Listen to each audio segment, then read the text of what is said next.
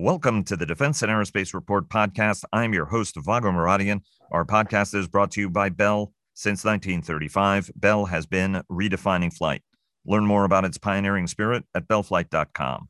Joining us now is retired United States Air Force Lieutenant General Jim Clapper, the former Director of National Intelligence. He ranks among the nation's most distinguished intelligence officers, starting his career by enlisting in the United States Marine Corps as a reservist before being commissioned into the United States Air Force in 1963 as a signals intelligence officer, flying 73 combat support missions aboard EC-47 aircraft during the Vietnam War. During the first Gulf War, he was the chief of Air Force Intelligence, then went on to lead the Defense Intelligence Agency, retiring from active duty in 1995. Then he became the director of the newly formed National Geospatial Intelligence Agency, then served as the Undersecretary of Defense for Intelligence before starting a highly eventful 7-year tour as the DNI. After a lifetime of service to the nation, he retired from his post in January 2017, and he is also the author of a great book that I commend, Facts and Fears, Lessons from a Lifetime in Intelligence. General Clapper, it's an honor and pleasure having you on the program.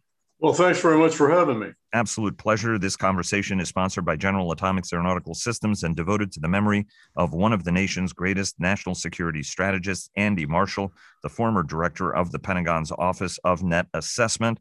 And our global coverage is sponsored by Leonardo DRS. Northrop Grumman sponsors our weekly cyber report and our cyber coverage overall. Fincantieri Marinette Marine sponsors our naval coverage, and General Motors Defense sponsors our technology coverage. Sir, it's a real pleasure having you on.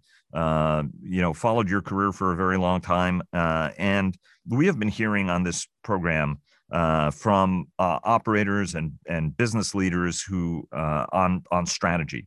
And as a career intelligence officer, I wanted to get your sense on what the right role of intelligence is in making strategy, and then how you use strategy in turn to build the intelligence capabilities the nation needs for not just its future challenges, but also its current challenges. Well, following the maxim that intelligence and policy are separate but related endeavors, and intelligence supports policy, doesn't make it.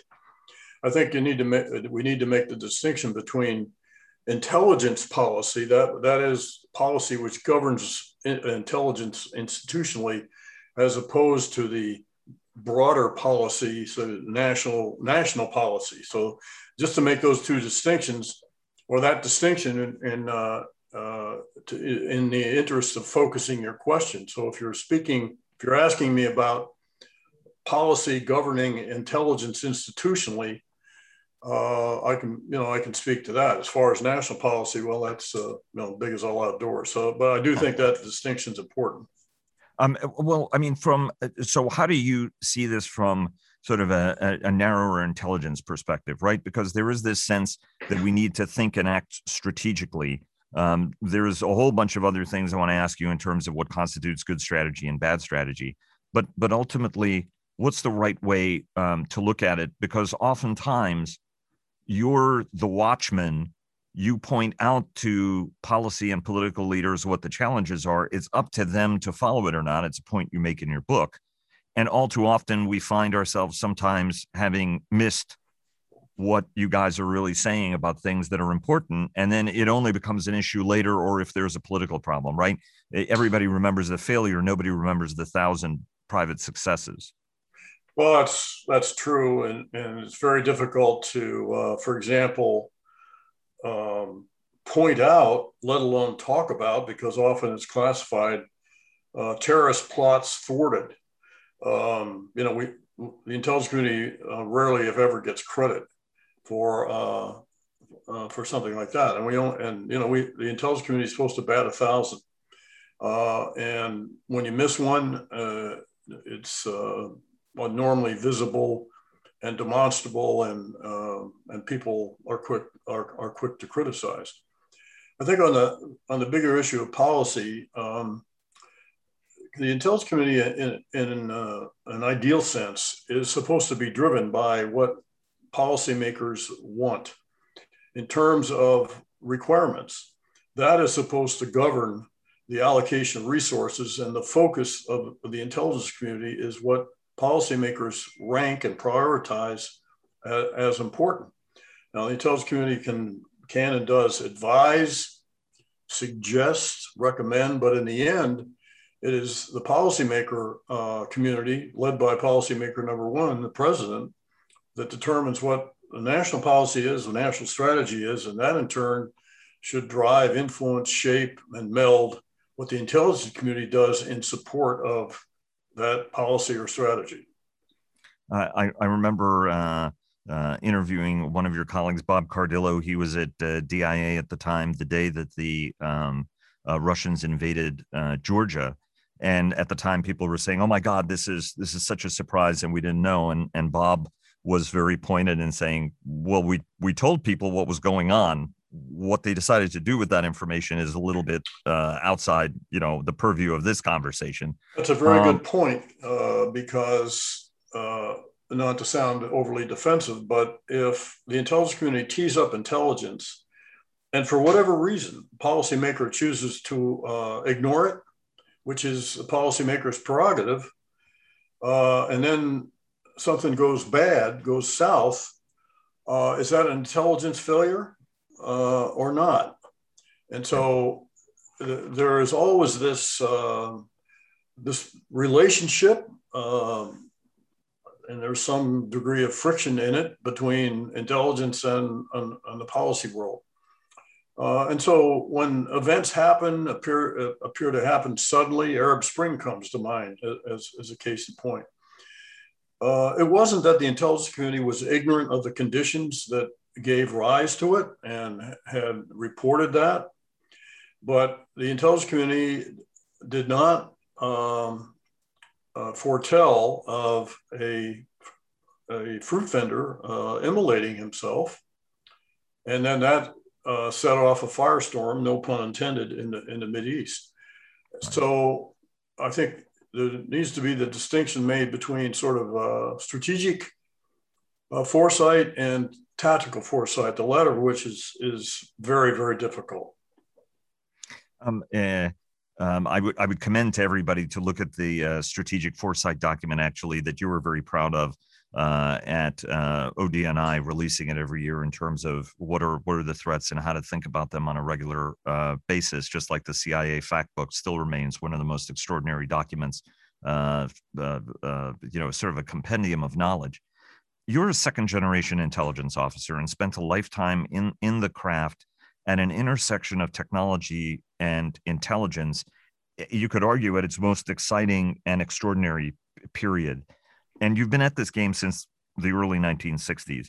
How has intelligence changed, and how hasn't it changed over the course of your long career? Well, I think technology is one of, I would say, about 5 factors that, as I look back, have affected change in the U.S. intelligence community.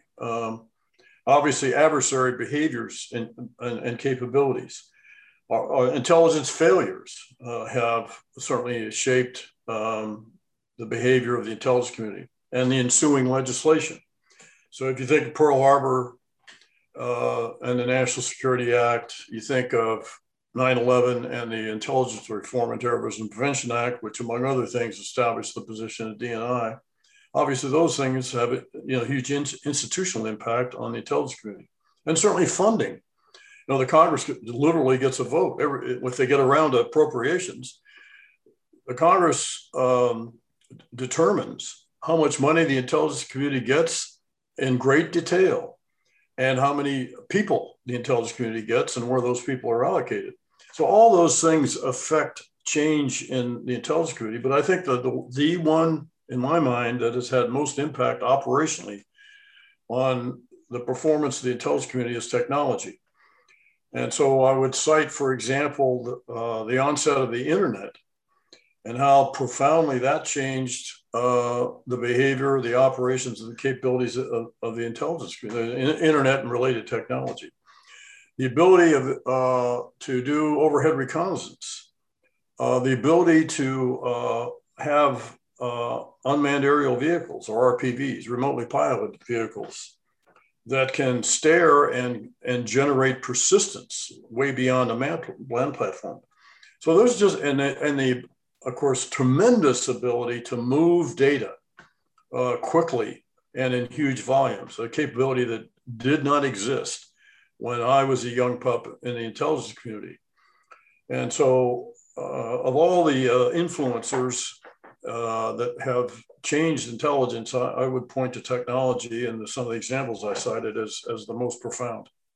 And what has not changed in the business as far as you're concerned? The basic functions of the basic purpose. Why do we do intelligence in the first place? Well, I've always liked Dr. Mark Lowenthal's formulation. And in the end, the reason we do intelligence is to reduce uncertainty for a decision maker, whether the decision maker is in the Oval Office or, if I could stretch the metaphor, in an oval foxhole. And the objective is to reduce risk and to give a decision maker, policy maker, military commander, whoever it is, more insight, not perfect insight, but more insight into to support decision making. That has not changed. I think the functions of intelligence haven't changed. I think, and one of the things that kept me in the intelligence profession for so long was the caliber of the people that are attracted to it. So those things I think are unchanged. The maxim of truth to power has been a constant in the intelligence community for as long as I can remember. So those are sort of some basics that I believe have not changed. You're a Cold Warrior who practiced the craft at the absolute height of the confrontation with the Soviet Union, that we today sometimes forget was remarkably aggressively waged given the thermonuclear stakes of the game. And there's this sense that we're obviously into now another era of great power competition, this time with the Chinese, right? We're still at the game with the Russians. It's difficult to operate in Russia. It's difficult to operate in China. Tony and Joanna Mendez have written the Moscow Rules, which I also commend to our audience, that seeks to teach Cold War lessons to a new generation of intelligence operators who are going to be operating in a contested environment. Their message is that it's possible. What are the lessons from the Cold War that you think are most valuable and applicable today as the nation prepares for China, that is a very, very different power and competitor than the Soviet Union was, indeed, as modern Russia is different in some respects from the Soviet Union? Well, I think it's useful here to contrast the era of the Cold War with what we confront now. And I've often said I almost find myself longing for the halcyon days of the Cold War, where we had one major adversary whom we understood pretty well and who was pretty predictable. And all other threats or challenges were subsumed by our ability, and that was our main focus. And from an intelligence perspective, and any other challenges or problems were subsumed by our ability to monitor, surveil, and understand the Soviet Union. So even as we confront an aggressive, dynamic, and capable modernized China, we don't get a pass on all the other threats that have proliferated since the demise of the bipolar world.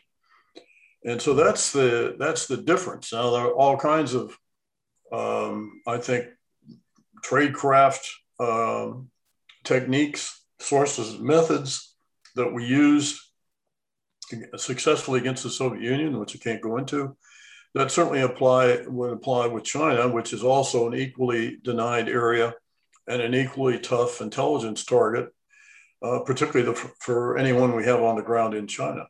So all those lessons, aided and abetted by the huge improvements and the huge leaps in technology, I think we will certainly draw on as we confront an assertive China. I want to get to the technological capabilities and as well as the human capital questions in a little bit. But H.R. McMaster was on the program last year and expressed his concern that the United States really is sadly too often characterized by strategic hubris, that the thinking we can solve sort of any problem, and sometimes failing to do the basic work of understanding its adversaries and their motivations as clearly as we need to. You've spent a lifetime studying all of our adversaries. What is it that we get right? What is it we get wrong, and why? Why is it that we sometimes fail to really, really, really understand our adversaries? Well, I think sometimes we have a tendency to worst case. That's kind of the approach to be on the safe side. That's the approach the intelligence community will take, will be the worst case situations. And we probably, the benefit of 2020 hindsight, we probably magnified the threat and the strength of the Soviet Union more than it was actually the case. And my intuition, and that's all it is, tells me that we're probably falling into the same trap with China. We have a tendency to paint China today as 10 feet tall. Yes, they're capable. Their economy is going to overtake ours as the largest in the world. They have a very impressive and disturbing military modernization program. They become very assertive internationally, but they're not 10 feet tall. They have some weaknesses, notably demographics, the repression in China, which I think is going to work against them. So I think if there's a lesson to be drawn here is we have a tendency, an understandable one, I think, perhaps to magnify the adversary's capabilities and strengths more than they actually are. Do you think we understand China as well as we need to understand it in terms of its motivation, structure, decision-making? As you said, right, I mean, some massive demographic challenges which are on their face. I agree with you that the repression is going to end up backfiring. Indeed, if you were the bright young Jack Ma, why would you go back to China? You could end up in jail. China made progress by having this hybrid model, whereas Xi thinks he's got to crack down more. But at a fundamental level, do you think we understand China as clearly as we need to understand it? And that understanding is also spread across our senior decision makers? Well, it's always a safe statement that we don't understand country X as well as we should, which is always true. We can always delve more into China. I have my own views on that. I don't profess to be a Chinese expert, but I think we have a tendency to overlook what really impels the Chinese leadership. And that is fundamentally control of the population. And I think that's what motivates a lot of other things they do, even externally, by appealing to the Chinese feelings about the so-called 100 years of humiliation as a way of galvanizing loyalty and patriotism and nationalism on the part of the population. So when they make these exorbitant claims about the South China Sea or are aggressive about in moves towards Taiwan or things they've done in Hong Kong, I think a lot of it is actually motivated by a sense of insecurity and inferiority prompted by the 100 years of humiliation. And they use that as a way of, as I say, galvanizing patriotic feelings among the population. And I just think it's a good idea to keep that in mind as we try to figure out how to deal with China. How, we developed exceptional intelligence and geospatial capabilities. Anybody who knows you knows how passionate you are about geospatial intelligence. For the war on terror, for Afghanistan, Iraq, fusing extraordinary amounts of data, as you mentioned, being able to track, to target, to either apprehend or kill individuals literally anywhere. I mean, you guys literally were tracking thousands of people, if you will, thousands of needles in countless haystacks and still managing to do it relatively effectively. There are those who say that the capabilities from the last war will not be relevant for the next one. What do you think are the capabilities that we developed over the last 2 decades that you think are actually very relevant to the great power game? Well, you mentioned geospatial intelligence. I used to say when I was director of NGA was that, everybody and everything has to be someplace. And so that is, and that's true whether you're tracking terrorists or proliferators or human traffickers or military formations, military people. The same is true. So your ability to geolocate, find and identify and locate specifically things and people is a valuable tool, no matter what the problem. We happen to apply it to it fairly well with in counterterrorism, but the techniques, the tradecraft apply regardless of the target, I think. Bob Neller, former commandant in the Marine Corps, raised eyebrows when he said that he thought America had been in war in cyberspace against China and Russia for a decade. This was a few years ago, as you know. You're a veteran of the truest sense on the front line since 1963. You were born at the start of what was the last real war, where enemy capitals had to be seized to vanquish them. But wars have become very different over the decades, and China and Russia have become hybrid actors that blur the line between intelligence, malicious activity, direct action, gray zone. Are we thinking the right way about conflict, what it is, and how it will be fought at a fundamental level, do you think? Well, I think people, those that are concerned about these kind of issues do understand that the changing nature of warfare.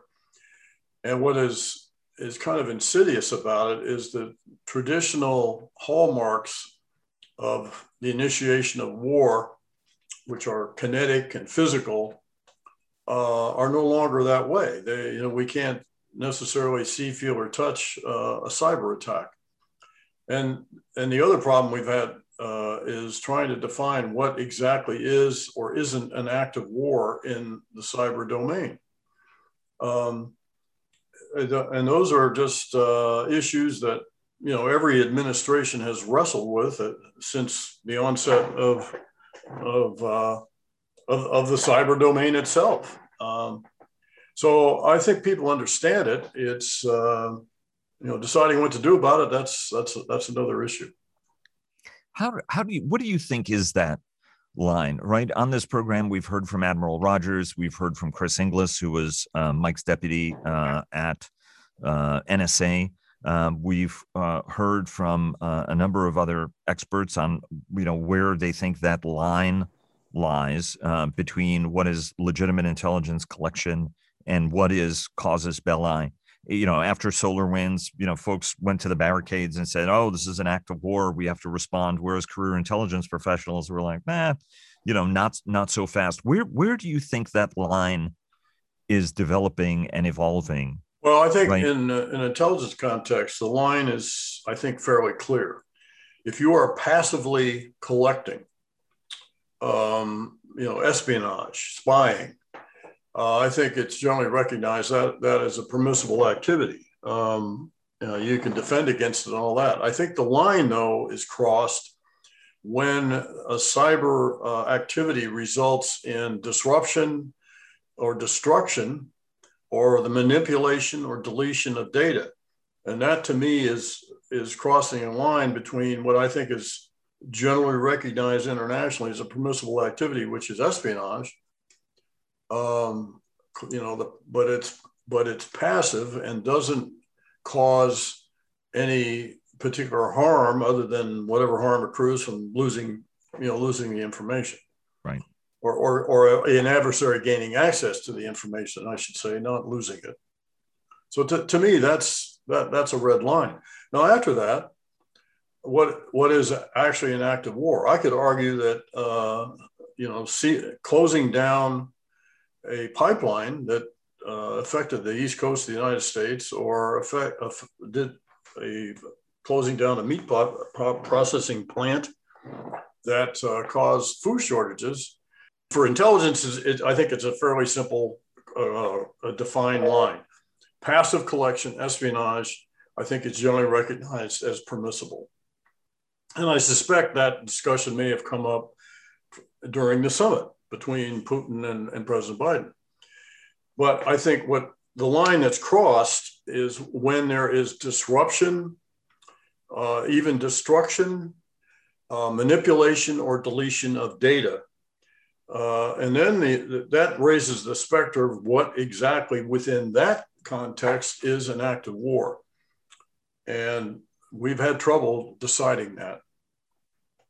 And as you mentioned, right, you could look at Colonial Pipeline or what happened with the meat packing instance and consider those to be beyond what were normal intelligence gathering, or right, because there's a sense that those may have been actually nation state actions that were covered up by a ransomware cover. Yeah, that's a further complication. So, we can, the situation that Putin puts himself in is an activity which is attributable but deniable, because purportedly these cyber assaults were done by criminals or hacktivists, not a nation state entity, which is a nicety maybe, but the fact is they emanated from Russia. So if Russia acquiesces, if not acknowledges or even directs that kind of activity, even though it's actually carried out by a non-governmental entity, is that an act of war by a nation state? Well, that's where lawyers have a field day on, trying to decide these kind of issues. How? I mean, I know that the president had a conversation, and as you're suggesting, right, these are now starting to get much closer to that line of what is impermissible or would be something that would merit a response. What do you think are the right ways to deter our adversaries, given the overwhelming concern that time is not on our side, especially when it comes to the Chinese, right? I mean, that may or may not be as accurate, but there is this sense that we have a small window to get our crap in a row, if you'll excuse the crassness. The difficulty in judging what to do by a reaction, and why there has in the past been reluctance to do a tit for tat. In other words, a cyber counter, if we're attacked in the cyber realm and then we launch a counter attack, what will the counter retaliation be? And unless you know what that's going to be, and unless you're confident that you can withstand an attack and are resilient enough to recover, it tempers a decision about doing a cyber for cyber counterattack. So what we've resorted to traditionally have been sanctions. And as we've seen, sanctions have had limited success in changing behavior. So that's the dilemma.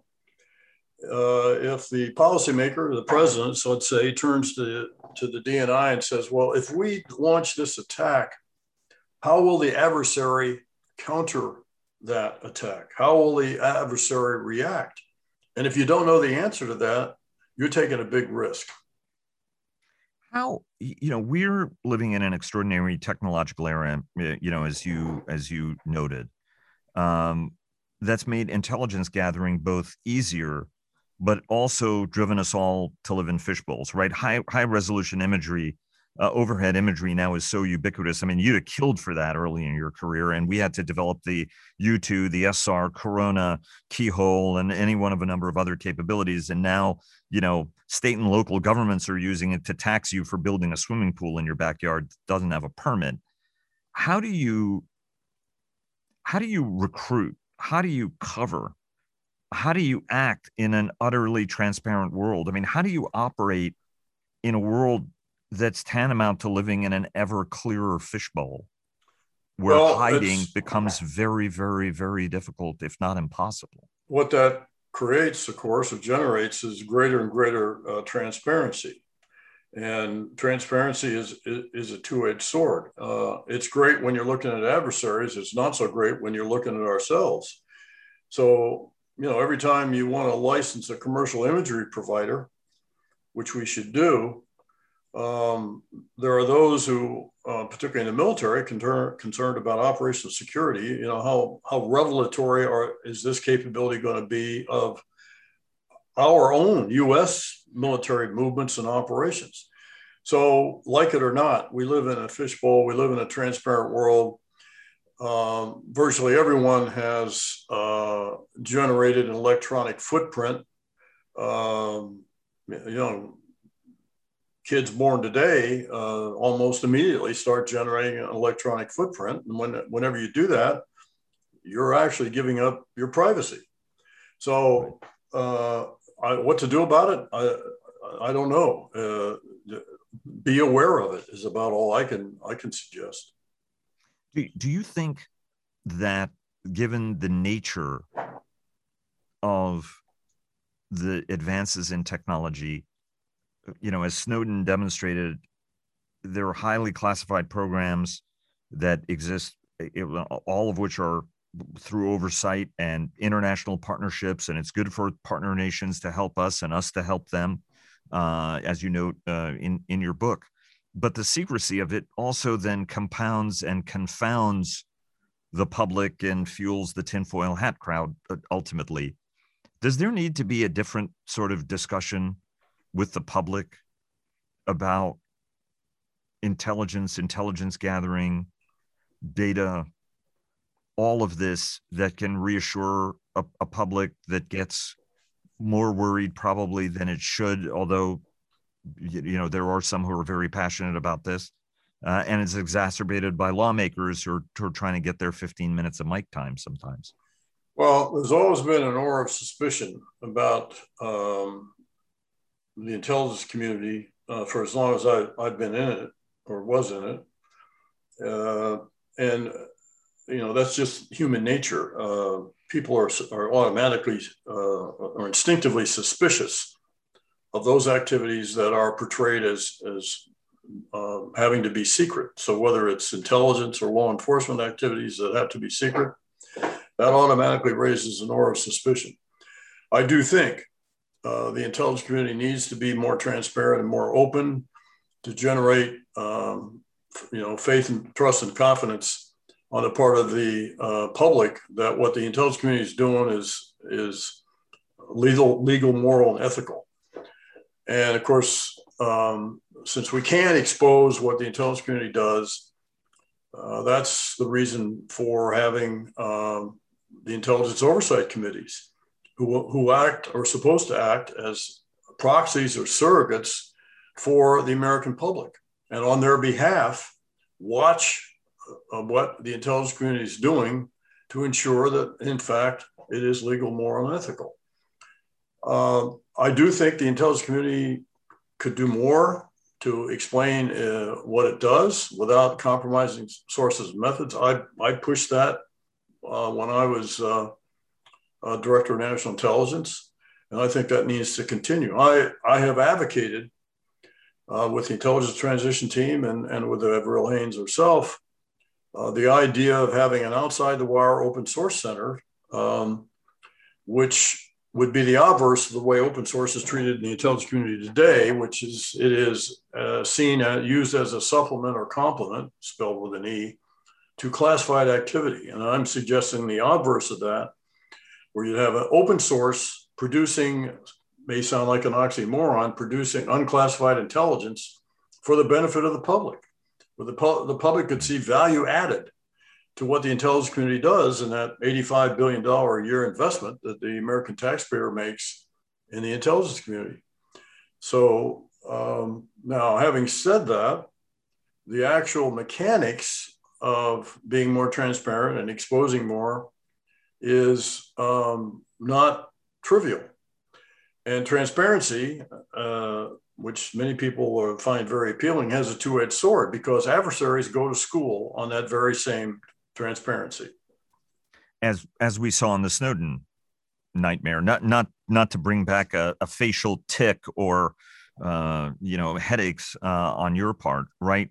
There's a sense of, on the one hand, from journalists and others, that, well, the transparency is important, but that release, it will plague us for a very long period of time, won't it? Aren't secrets at some point finite, right? I mean, I always look at secrets a little bit like a nuclear reactor. It's a big gas tank and we have a lot of secrets, but it is relatively finite, right? At some point, your adversary doesn't have to read your mail. They've got a pretty good idea of where you're going and your capabilities, don't you? I mean, isn't this stuff decades long to recover? Intelligence particularly has a temporal dimension. By that, I mean something that's collected today will have a different value tomorrow, next week, next month, next year, or 5 years from now. There's no question about that. And the tendency, of course, is to be protective and classify things, particularly when they're new. And we sometimes forget that as time goes on, there's less need to protect or to provide a cloak of secrecy. And that just illustrates the complexity of this whole business of being more open and more transparent. I remember I started my career when I believe it was the Army declassified World War I rail, because the rail spotter had died. The person who had helped Allied forces count German trains behind the lines had passed away. And so they disclosed the intelligence, which I thought was terrific. And I still have a copy of that somewhere. Let me ask, in any field, as you've noted, but intelligence in particular depends on technology and extraordinary people.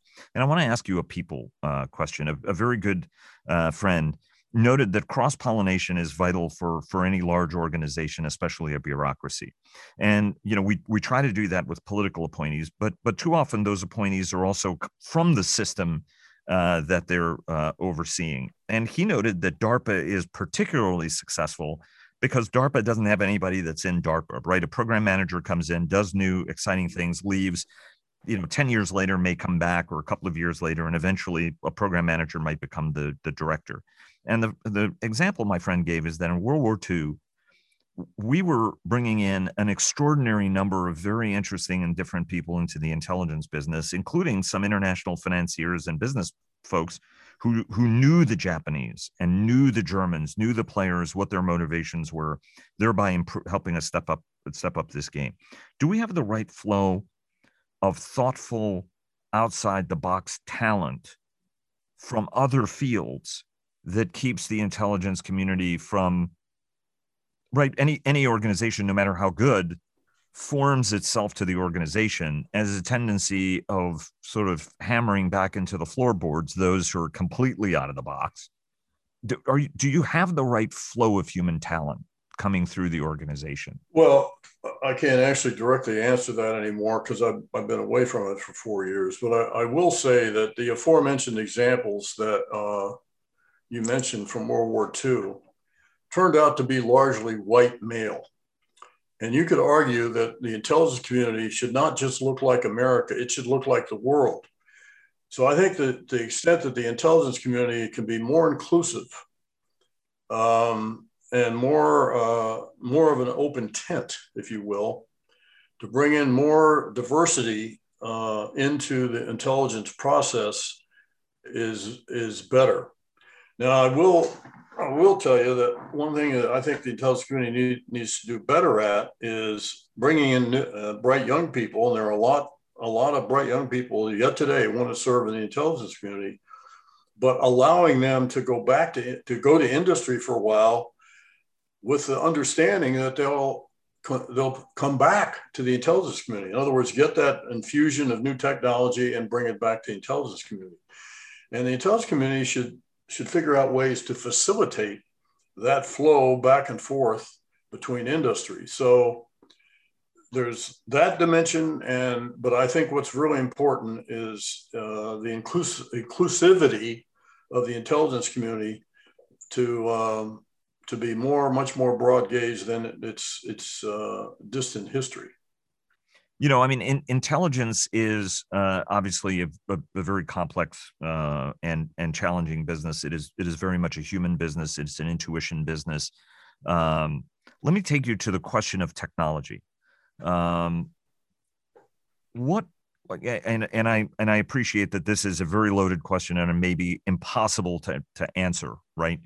But what do you think are going to be the key enabling technologies, and can they actually help, for example, in a big data standpoint, right? I mean, the intelligence community is one of the world's leaders in, for example, big data, right? You're able to find these needles in haystacks because you're able to collect vast quantities of data, both the United States and through its international partners, process them and divine, glimmers of interesting stuff, right? That then it raises another 20 questions you have to answer. Does how what are the enabling and the most important technologies? For some folks it's quantum, which will be game changing, whether from a cryptography standpoint or a communication standpoint. Our Chinese friends are working hard on that. What do you think are the technologies and the capabilities you think are going to be most important, that if you were going to put it on a national list of investment priorities, that you would submit, whether to Avril Haines or anybody else, like, hey, you guys ought to be we ought to be thinking about this? I suspect you have a very good answer to this question that may be highly classified. No, I mean, there are some things that are I can't talk about that I do know were in the works or were when I left. I think the whole realm of unmanned vehicles, whether in whatever realm, in the air, ground, or sea or undersea, the profound implications, both operationally for the military and for intelligence. So unmanned capability that can go places and be persistent way beyond the human capabilities has great potential for intelligence and operations as well. Artificial intelligence, which everybody points to now as a panacea, and by the way, as I lived through the history of intelligence, and every time we got the next big thing technologically, that was going to be an inflection point that was going to revolutionize intelligence, and none of them ever really did.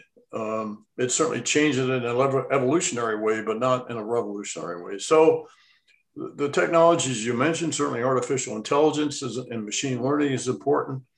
The thing people forget, though, is that the reason it's artificial intelligence is because a human has to design it and tell this tool what to do. Right. And that is not a trivial task. And both the Russians and the Chinese have recognized the potential of artificial intelligence, are putting big money into it, investing it. And of course, what they're generating out of that is all centrally state managed, state control. We have a little different approach, more entrepreneurial, which I think over the long term is better. So the technologies that you mentioned, artificial intelligence and relatedly machine learning, quantum computing could have, huge impact on encryption, and whether anyone who doesn't have quantum can encrypt or not. So these all have potentially major implications for the future of intelligence. One of the biggest implications for the security of the nation is what you have discussed as truth decay, which, just talking about it, sort of, are we in a post-fact age?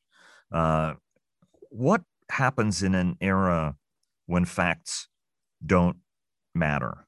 When one of the reasons I ask this is that the military is a reflection of society. So if you have extremism in society, you'll have it in the military. And in fact, it can serve as a hothouse, which is a topic we discussed with Mike Mullen. And if you look at half the nation now has the pernicious nature of the lies have convinced half the nation that there was a lot of fishy stuff going on in 2020, where it's evident from every study and state level bipartisan investigation was not fishy.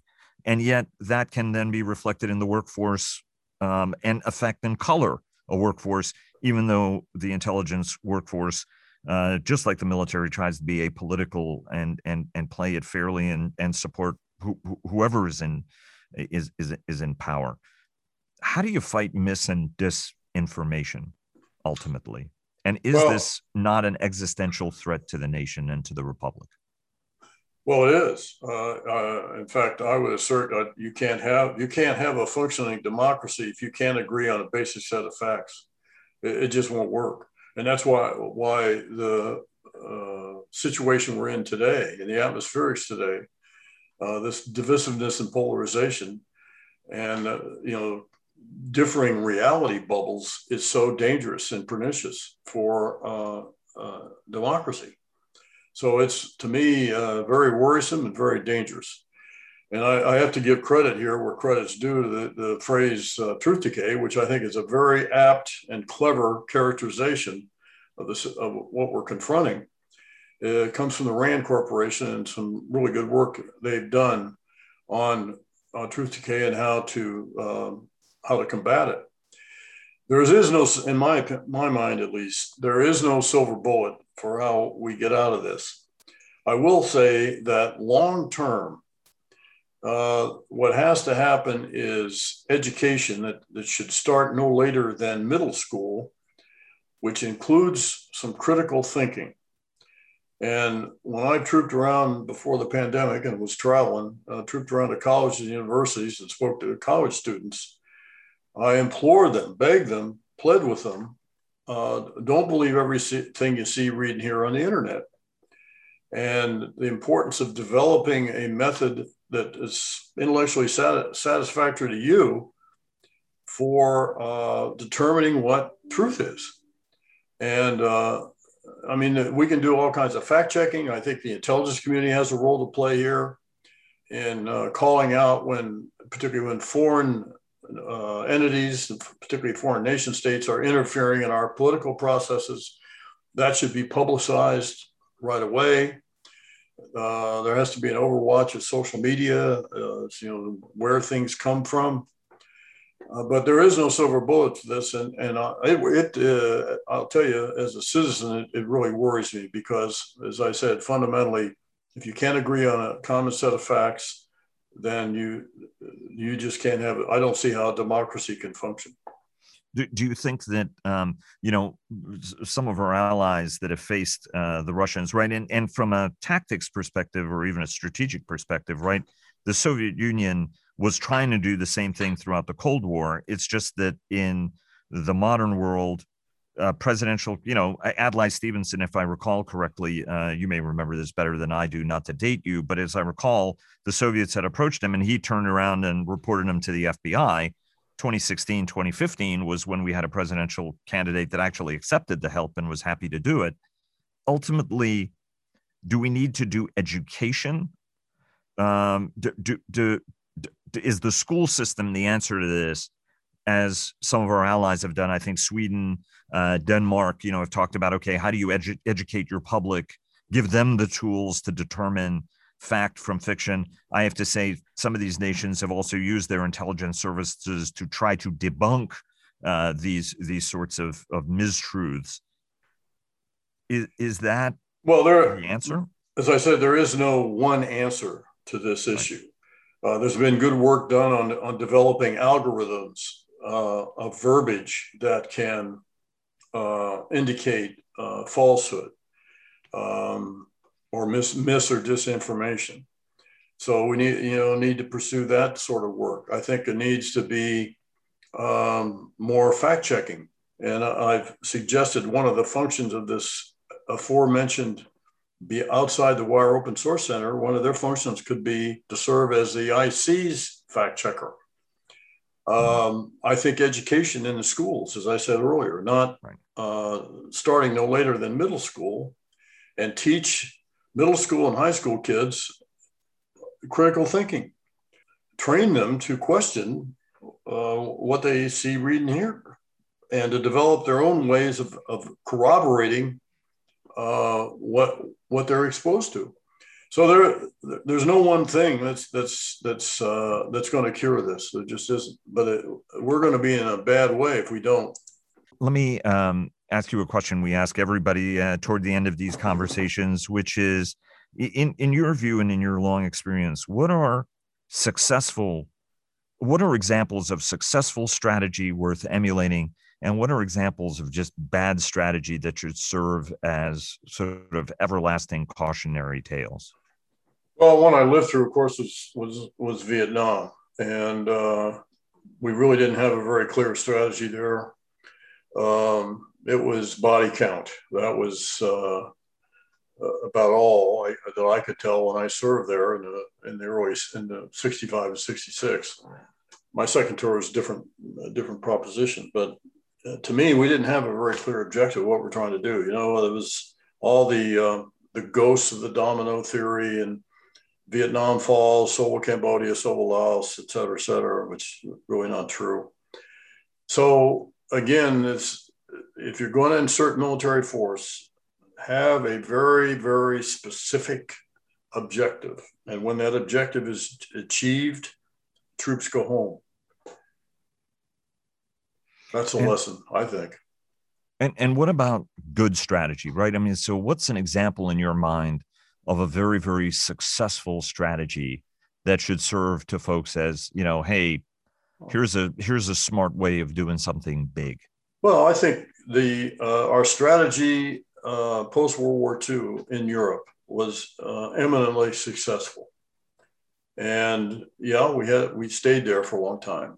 But when you look at Germany and Japan, the strategy we have followed in the Republic of Korea or the Korean Peninsula, I think, you know, and have generated economic powerhouses and strong allies. So I would point to that as, you know, very successful strategies. The Atlantic Alliance, NATO, are as an outgrowth of that, I think, have been eminently successful. Let me take you to as an airplane guy. I feel like I have to ask you this as an airman. You were on EC-47s, which is anybody who knows me knows the DC-3 and the C-47 are among my favorite aircraft. What on earth was it like to fly that mission on an airplane that did not fly particularly high, did not fly particularly fast, that people had a propensity to shoot at? No air conditioning, right? You get on a modern airplane and it's comfortable. It's got a coffee maker. You were much more, you know, lasting hearing damage probably, right? I mean, anybody who knows you knows that you've, you know, got hearing aids that you can use to great effect in meetings to tune people out. But what was that mission like? Well, just to make sure there's understanding about what I did and didn't do. I commanded a back end detachment of about 100 airmen who were Morse intercept operators or linguists, and we flew on the back end of the EC-47, doing the actual signal intelligence collection mission, which really was centered on direction finding, trying to locate, in this case, North Vietnamese Army transmitters that were in Laos. And so I flew, as a part of that operation, I flew on the back end of these venerable old DC-3s, which were designated EC-47s. Because of the weight of the intercept equipment on the back end, the center of gravity of that aircraft was about 50 yards off the tail. And we all used to listen very carefully for there are two engines on that airplane. And if one of them started coughing, that was kind of scary, because if you lost an engine with the weight distribution on that aircraft, it assumed the aerodynamic characteristics of a brick. It wasn't insulated. And so I spent over 600 hours in that airplane. And that was the start of my hearing difficulties, because the plane was uninsulated. You couldn't fly more than 10,000 feet because it wasn't pressurized. And so it was, I don't know, a cruise at about maybe 200 knots, 220 knots, something like that. So it's a low flying, slow moving, old airplane. And it was pretty hairy, to be honest. I think a modern generation of airmen should be thankful that they're not exactly going into combat in anything like Yeah, that. exactly. Let me ask you one last question. Actually, there are many lessons from the Snowden affair, and the other breaches that we've had. The Manning breach being one of them. There was an enormous debate, right? I mean, everything takes its course for its own reasons. After 9/11, there was a concern that the right dots were not being connected, that too many things were siloed and compartmentalized. And I remember having this conversation with folks from the intelligence community, whether it made sense to break these barriers down, right? That at some point, would you not regret it if somebody decided to abscond with information? And not necessarily downloading it on thumb drives, right? I mean, you could, be aware of these programs and discuss them, right? I mean, you don't have to necessarily give the slide deck on Prism to somebody. You could explain it to a reporter, for example. What's the right balance of openness, compartmentalization, and then good old fashioned vetting, right? I mean, in every single one of these cases, sir, we find we didn't vet somebody who we should have vetted, right? Whether it was a Hansen, whether it was an Eric Snowden, whether it's the Walkers. What's the right approach to getting this right? Well, what we've done. I mean, I'm not sure I can actually answer that. That's a tough question. I think there needs to be a mix of one being more trying to be transparent about what we're doing, and that certainly was the case with Snowden. Had the government at the time explained the need for what he found to be an abuse, or allegedly found to be an abuse, that is the so-called domestic surveillance program. Had the government been open about that at the outset, say 2002, to explain the reason for that program was to connect the dots between a correspondent, a communicant located overseas who was communicating with someone in the United States, plotting an attack against the United States. So that's why the program was conceived in the first place. Had not been so secretive about it and explained the need to the American public and the Congress, I don't think people would have gotten any more excited about the metadata program than they would about the fact that the FBI maintains hundreds of millions of fingerprint files on innocent Americans. But people know that, they understand how it's used and why it's used. So that's an argument for more transparency. On the other side is how to safeguard against the insider threat. And the system that the intelligence community is going to is one of continuous evaluation, where instead of doing periodic checks, background investigations, it runs continuously. So that it is hoped or thought would prevent hemorrhages like we had with Snowden and Manning. Now, there's no perfect solution here because you're dealing with human beings and all the complexities of human psychology. So continuous evaluation, that's I think a useful tool. But I also worry about millennials, but particularly who are going to think, there's too much big brother here. I don't want to work in the intelligence community.